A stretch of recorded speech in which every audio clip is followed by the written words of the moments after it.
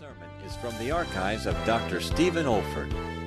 It was preached during his distinguished ministry at Calvary Baptist Church in New York City. We are continuing in our series from 2 Corinthians, The Call to Church Action. This is part 22. Our title, The Efficiency of Stewardship. Our text, 2 Corinthians 8:16 through 9:5. Now, here is Dr. Stephen Olford. Let us bow together in prayer. May the words of my mouth and the meditation of our hearts be acceptable in thy sight, O Lord, our strength and our Redeemer. For Jesus Christ's sake. Amen. Will you turn with me to the second epistle of Paul to the Corinthians? And our section for study this morning is chapter 8, 16 through chapter 9, verse 5. God's call to church action. And we're in this center section, which is God's call to Christian stewardship. And last week we were thinking of the ethics of giving. Paul both announces and applies these principles with solemn and challenging application. But now in the process of logical development, he deals with a matter which is so important, especially to a local church. It is the consideration and implementation of this whole matter of stewardship amongst its officers and membership. In effect, the apostle is saying that there is no point in exhorting God's people to give if that generosity and liberality is not ethically and efficiently handled. Church members, and particularly officers and leaders, are responsible to God as well as to man for honesty in the handling of money. Not only honesty, but efficiency in the distribution of it. Now, this is a subject now not often dealt with or handled in public services, but it's wonderful when one is pursuing a series of studies in an expository style, not to jump over certain passages, but to face them squarely and honestly. And since we believe in all the Word of God for all the people of God, there is no passage of Scripture which we try to evade or avoid in the course of the ministry of the Word of God. And so our theme this morning is the efficiency of stewardship. And I want us to notice two main aspects. First, the motivation of efficiency, and then the ministration of efficiency in stewardship. Turn with me then to chapter 8 and look again at the verses that are before us. The motivation of efficient stewardship. Our key verse here is providing for honest things, not only in the sight of the Lord, but also in the sight of men. Chapter 8 and verse 21, providing for honest things, not only in the sight of the Lord, but also in the sight of men. With these words, Paul confronts his readers with a twofold motivation which should determine not only Christian giving, but also Christian living. I care not whether the subject is stewardship or service, whether it's giving or living. Here is the supreme motivation for everything we do. First, the glory of God. Notice again, providing for honest things not only in the sight of the Lord, but also in the sight of men. But first of all, in the sight of the Lord. He makes this manifestly clear when he says, this grace is administered by us to the glory of the Lord. Look at verse 19. This grace is administered by us to the glory of the Lord. Already he's touched upon this motivation in his first letter, where you remember in our previous studies we came across this verse, whatsoever ye do, do all to the glory of God. Anything less than fulfilling the will of God to the glory of God is defined as sin in the New Testament. For all have sinned and come short of the glory of God. Anything that detracts from the glory of God, anything that falls short of the glory of God in our thinking, in our speaking, in our living, in our giving, in our serving, anything that detracts from the glory of God constitutes sin. For whatsoever is not of faith is sin. What is more, the Bible makes it very clear that man's chief end is to glorify God and to enjoy him forever. Therefore, we're to glorify God in a number of ways. I want you to jot these down, either mentally or on paper, and think them over. First of all, we're to glorify God by worshipful praise. Psalm 50:23, whoso offereth praise glorifieth me. If I were to come and ask you why you've come to this sanctuary this morning, I wonder what your answer would be. Is it because it's a habit that you have developed over the years? Is it because of a reputation you want to maintain? Is it because some friend brought you along? Or is it because down deep in your heart you know that there is nothing which glorifies God more than the praise of his people, and that throughout the Old Testament and New Testament, God has commanded that his people should gather together for the offering of praise? There is one thing to kneel down in the solitude and silence of my own room and to give him praise. It's another thing to praise him in my work, as we shall see in a moment. But supremely, God calls his people to public worship and praise. Whoso offereth praise glorifieth me. When a choir or a congregation sing a great hymn and interpret our faith in song, I just imagine, yes, I believe with biblical foundation, our God in heaven rejoicing to receive the praise of his people, because the scripture says, he it is who inhabiteth the praises of Israel. We glorify God then in worshipful praise. But we glorify God by consistent fruit bearing. In John 15 and verse 8 we read, herein is my Father glorified, that ye bear much fruit. This is not only the fruit of service, but first and foremost the fruit of character. What we are is far more important than what we do. Indeed, if what we are doesn't glorify him, then what we do is of no value whatsoever, carries no moral significance. We've been called to bear fruit, to reveal Christ in our lives as the Holy Spirit produces the fruit of love and joy and peace and long-suffering and gentleness and goodness and faith and meekness and temperance, which is self-control. We glorify God by worshipful praise. We glorify God by consistent fruit-bearing. We glorify God by our spiritual unity. In Romans 15 and verse 6 we read, that ye may with one mind and one mouth glorify God, even the Father of our Lord Jesus Christ. There is nothing which makes the heart of God leap with joy, we speak reverently, than the gathering together in unity of his own people. How good and how pleasant it is for brethren to dwell together in unity. There it is that God pours out the oil of the Spirit. There it is that God distills the dew of the Spirit. There it is that God commands the blessing from heaven, even life forevermore, that we may glorify God in spiritual unity. We're to glorify God by our entire dedication. For ye are bought with a price. Therefore glorify God in your body and in your spirit, which are God's. In a few moments we shall be gathering around the table of our Lord. We shall be taking that bread that bespeaks the giving of his body, the wine that tells of the pouring out of his life. And as we see him giving himself, we shall hear the word of God saying to us afresh, I beseech you, brethren, by the mercies of God, that ye present your bodies a living sacrifice, wholly acceptable unto God, which is your spiritual mode of worship. That's glory to God, glorifying him in our entire dedication. But last, though not least, we're to glorify God by our good works. Our Savior said, let your light so shine before men that they may see your good works and glorify your Father which is in heaven.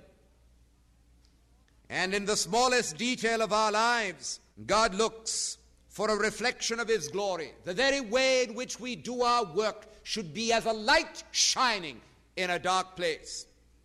And it's into this category that I believe is included this matter of giving. Only in this way shall we provide for honest things in the sight of the Lord.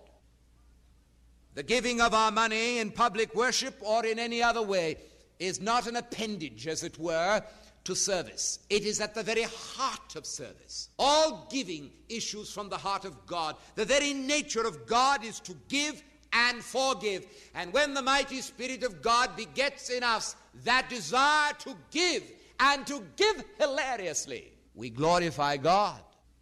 We let our light shine. The story is told of an occasion when the late Queen Mary was walking in the vicinity of Balmoral Castle. She strolled rather far, and as the rain came down, she stopped at a little cottage and asked to borrow an umbrella. The woman in question did not recognize the Queen, so decided to give the stranger an umbrella with a broken rib.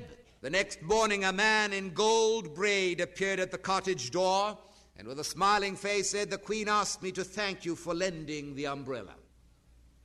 The woman at the cottage was dumbfounded, and with hot tears flowing down her face, she ran back into her home and she said, "What an opportunity I missed. Why didn't I give the Queen my best?" Do you know this, that our Lord Jesus Christ disguises Himself when He asks His people for service? Sometimes He disguises Himself as someone in prison. Sometimes He disguises Himself as a person in rags. Sometimes He disguises Himself as a stranger asking for a drink of water. Sometimes He disguises Himself as a call of the Macedonian man, "Come over and help."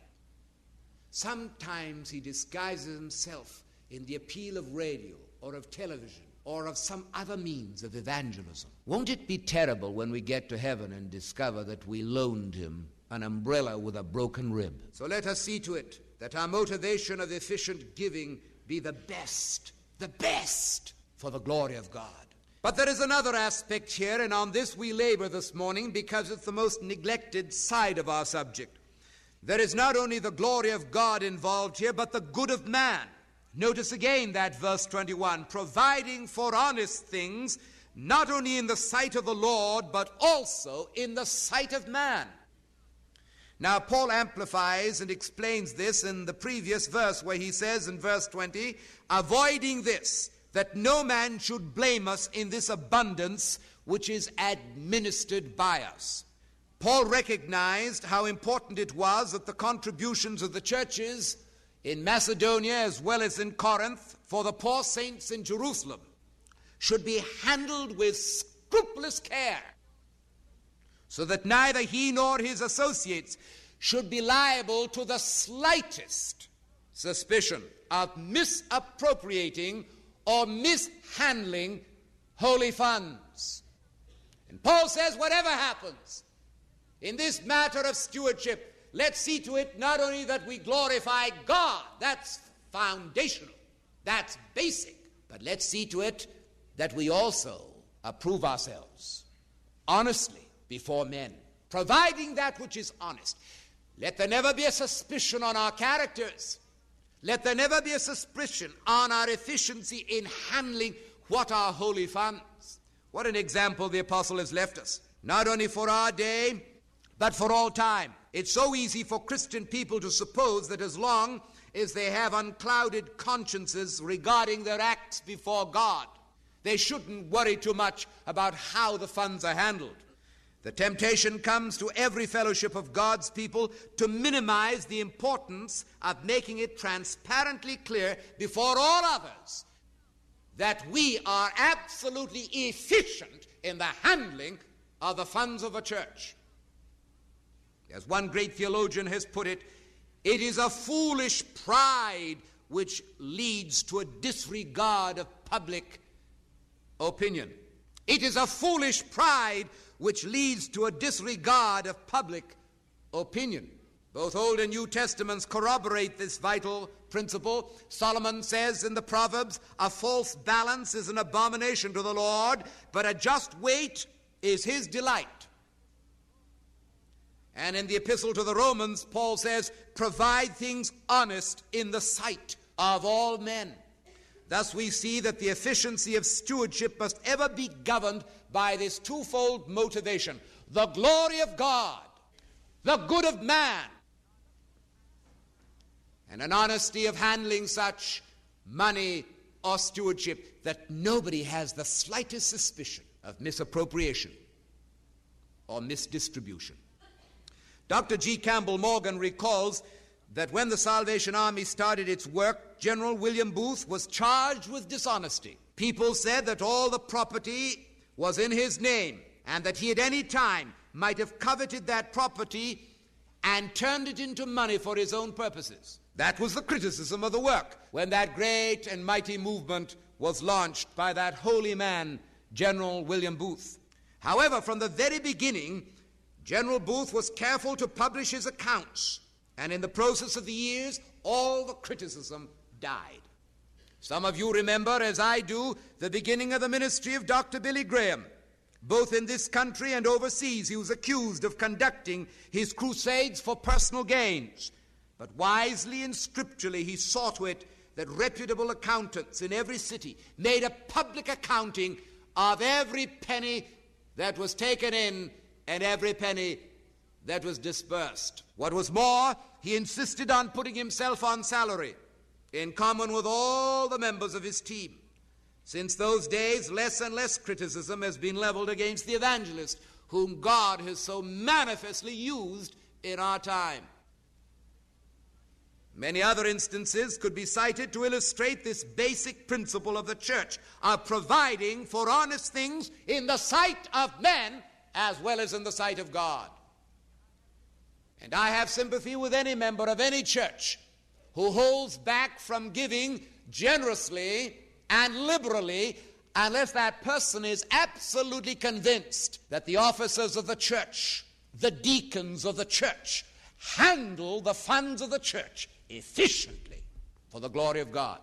But our second consideration has to do with the ministration of efficient stewardship. Not the motivation now, but the ministration. Paul has dealt with the motivation. What is it? Twofold. The glory of God, the good of man. Now the ministration of those funds. Now he says, avoiding this, that no man should blame us in this abundance which is administered by us. Again, chapter 8 and verse 20.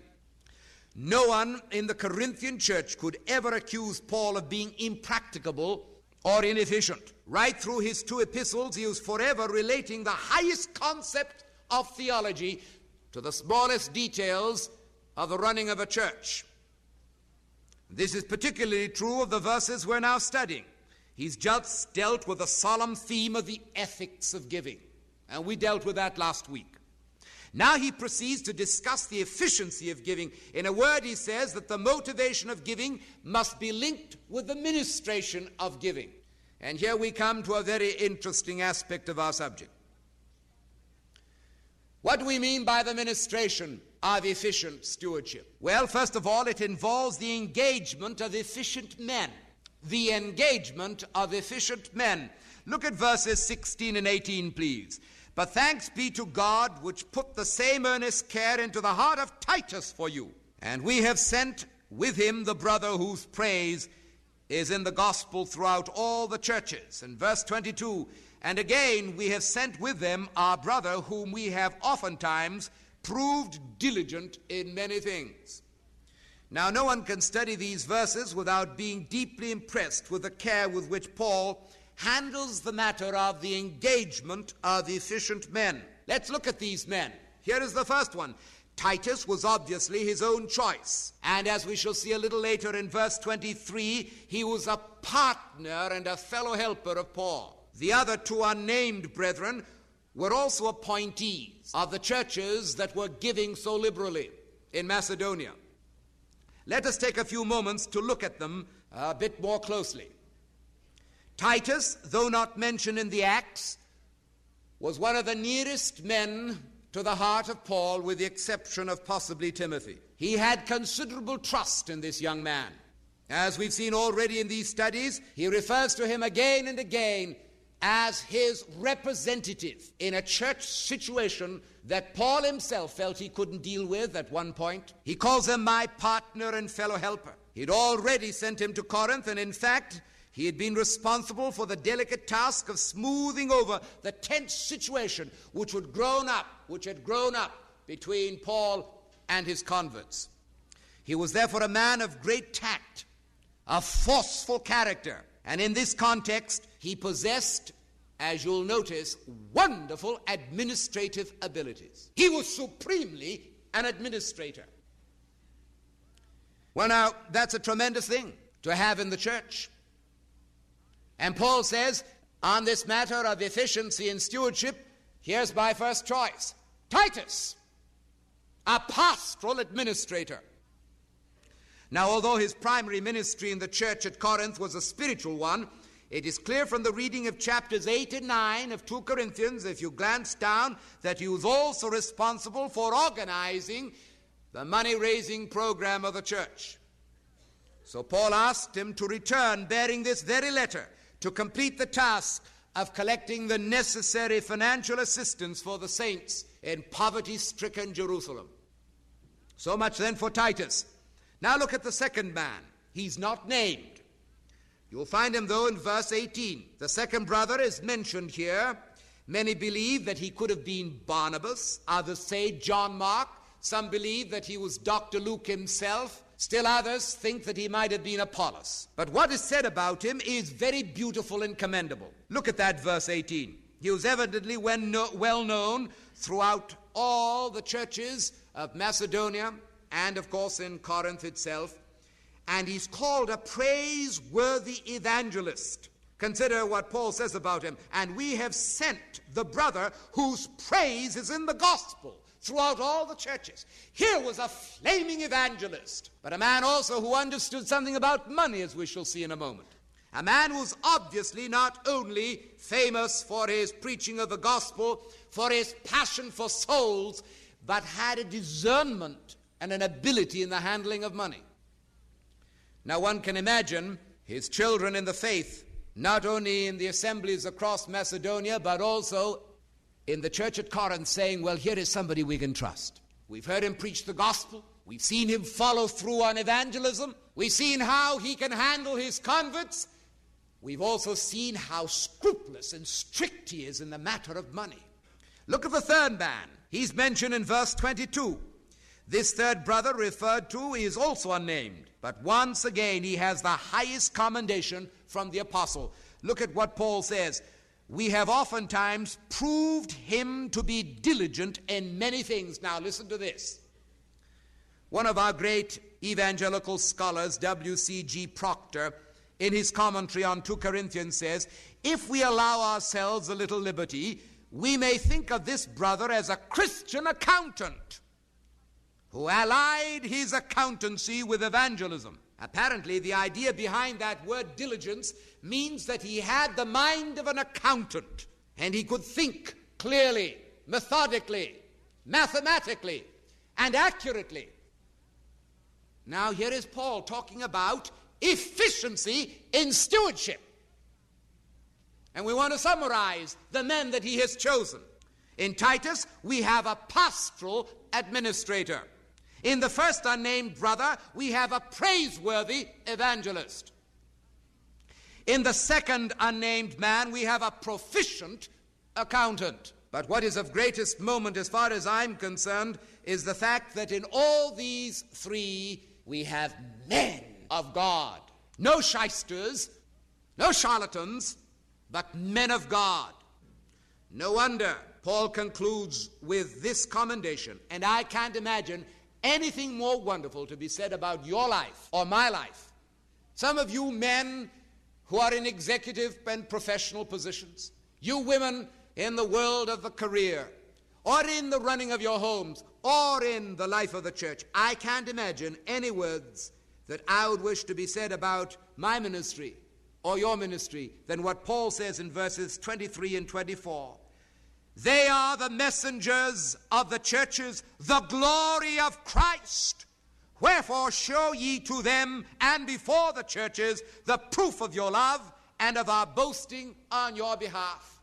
You imagine the Lord Jesus saying of you or of me, or the Apostle Paul saying of us all here, you are the glory of Christ. If you want to see the glory of Christ displayed, if you want to see the effulgence and manifestation of his glory, look at that man. Look at that woman. These are the people that Paul determined were going to serve in the ministry of stewardship. Now, thoughtful people cannot but agree that here is the ministration of efficiency in giving at its best. This is management. This is management at its loftiest. How such teaching shows up the sloppy and slovenly way in which money matters are handled in many of our churches today. The usual democratic procedure of accepting anybody so long as he's elected by the church certainly doesn't tally with the apostolic standard.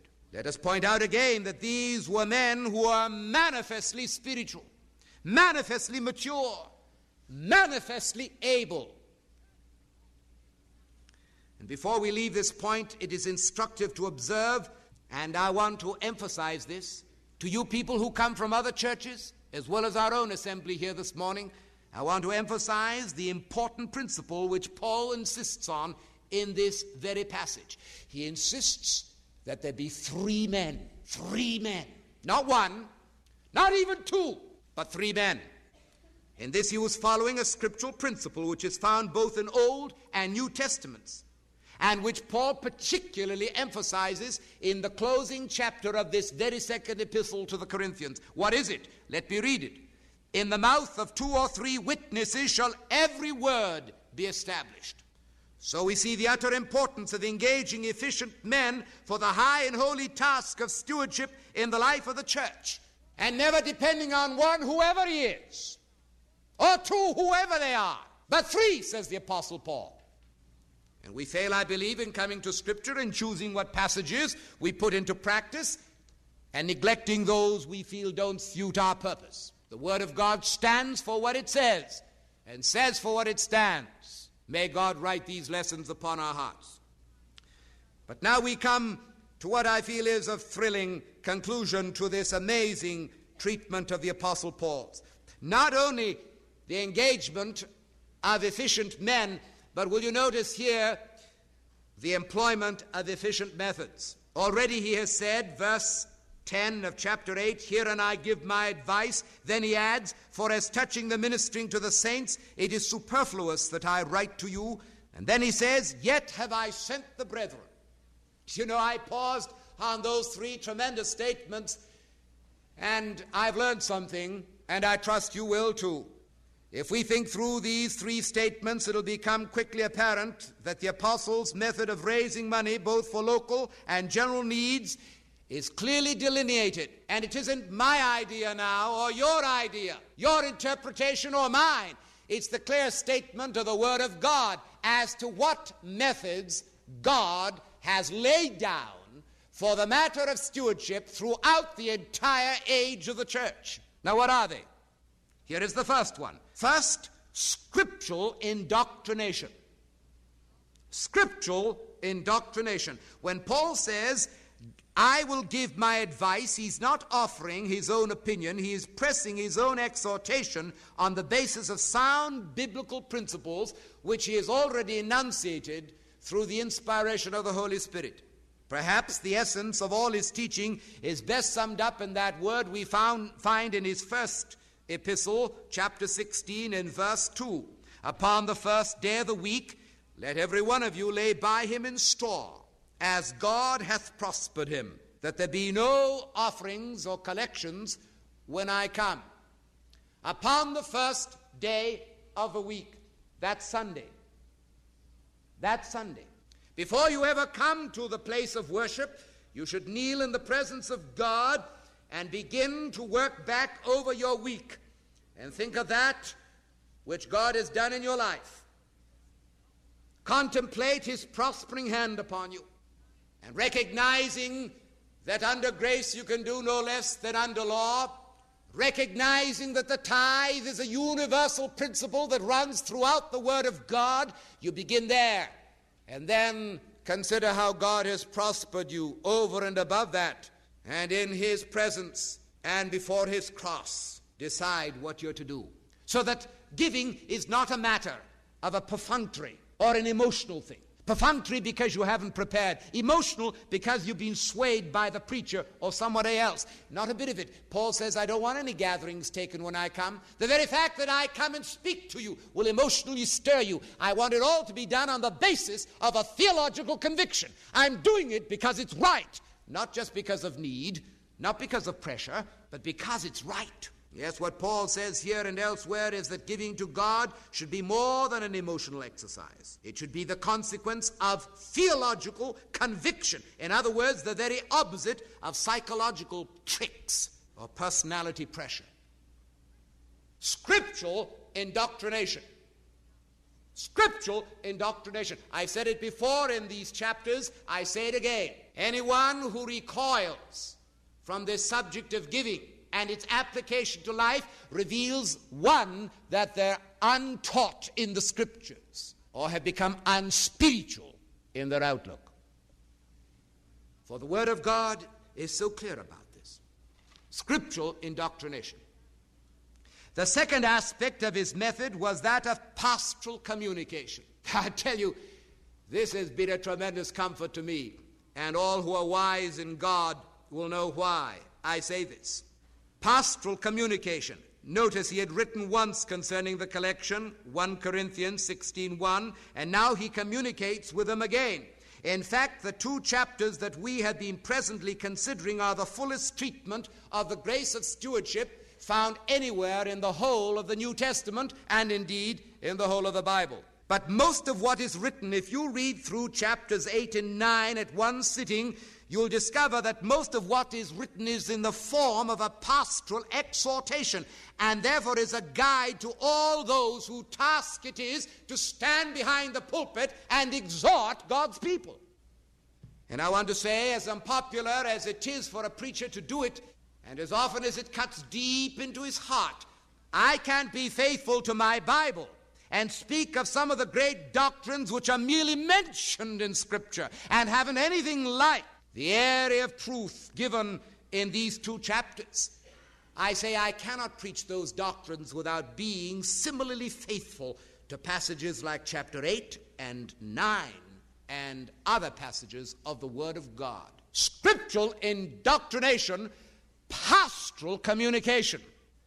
So whether by letter or by personal exhortation, the pastor of a church has a divine precedent to follow in challenging Christians to give. We are certainly to trust God to meet all our needs, but we're also to inform His people and to provide them with an opportunity to prove the sincerity of their love. We had a discussion in one of our Bible studies just recently when someone rose to his feet and said, "Why don't we ask God in faith to give us what we need and leave it there?"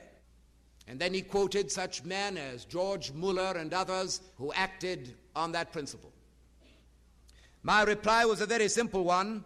Though I didn't qualify the life of George Muller or Hudson Taylor or some of these great giants, I could have easily said that there is such a thing as the gift of faith which God gives to certain men. I believe He gave it to George Muller. That's over and above saving faith. That's over and above the faith that you and I exercise to walk daily in the path of righteousness. It's a gift of faith which rises beyond the normal requirements of everyday living, even in the spiritual life.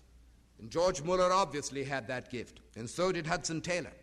But my reply to the question was simply this: why didn't Paul kneel down in the quiet and seclusion of some little bedroom and say, "O God, thou seest the church in Jerusalem suffering. Thou seest the poverty and need. O God, open heaven and cause that this need might be met," and not mention it to another soul. But this mighty apostle Paul went and he preached it to all the churches throughout Macedonia. He pressed it upon the church at Corinth. Indeed, he used the enthusiastic response of Corinth to challenge the churches of Macedonia, only to discover that Corinth didn't come through with their pledges and for one whole year hadn't given a dime. And so he writes 2 chapters to challenge them about their backwardness of having not fulfilled their pledges. I repeat, why didn't Paul just ask for it?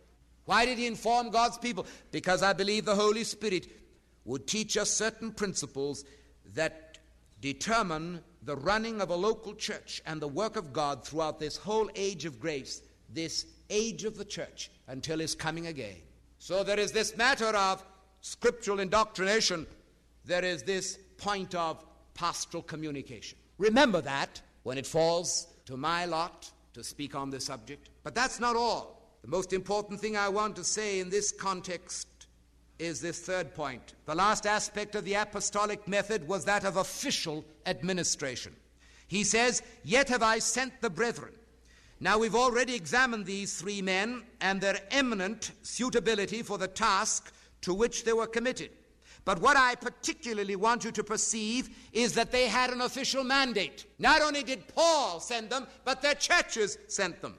And these chosen men were to assume that because of the scriptural teaching, because of the pastoral communication, they had every right to go to Corinth and to gather the offerings, to check the amount, to prepare the offerings for transportation, and then to take them to Jerusalem. In effect, their task was to see that individual members, as well as the church corporate, were following through on their stewardship responsibility. Thank God for every local church that has a board of deacons of honest report, full of the Holy Ghost and of wisdom, who are able not only to challenge the membership concerning the matter of giving, but to give adequate advice on all matters related to Christian stewardship. It is a sad church, not to say an impossible task, when the responsibility is entirely left to the pastor. So we have seen that in money matters, as in all other aspects of the church, we're expected to do all things decently and in order. And let us bear in mind that true motivation of efficient giving is to be matched by careful ministration in efficient giving. And those 3 men had every right to go to every single member of the church at Corinth and say, "What have you done? You've heard the biblical teaching. You've had the pastoral communication. Now we have a mandate by the vote of the church to come and find out, what have you done?" And to see that they followed through. Only as we follow the word of God shall we have the kind of results that I believe characterize a truly spiritual and mature church. But at the very heart of efficiency, beloved, is faithfulness. And it costs to be faithful. As someone has pointed out, it cost Abraham the yielding up of his only son to be faithful. It cost Esther the risking of her precious life to be faithful. It cost Daniel the peril of a den of lions to be faithful.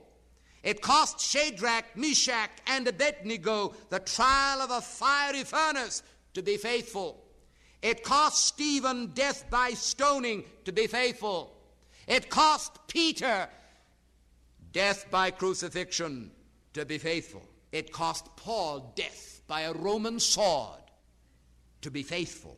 Does it cost you anything to be faithful to your Lord and King? Remember that at the very heart of efficiency is this one word, faithfulness. Are you prepared to be faithful even unto death?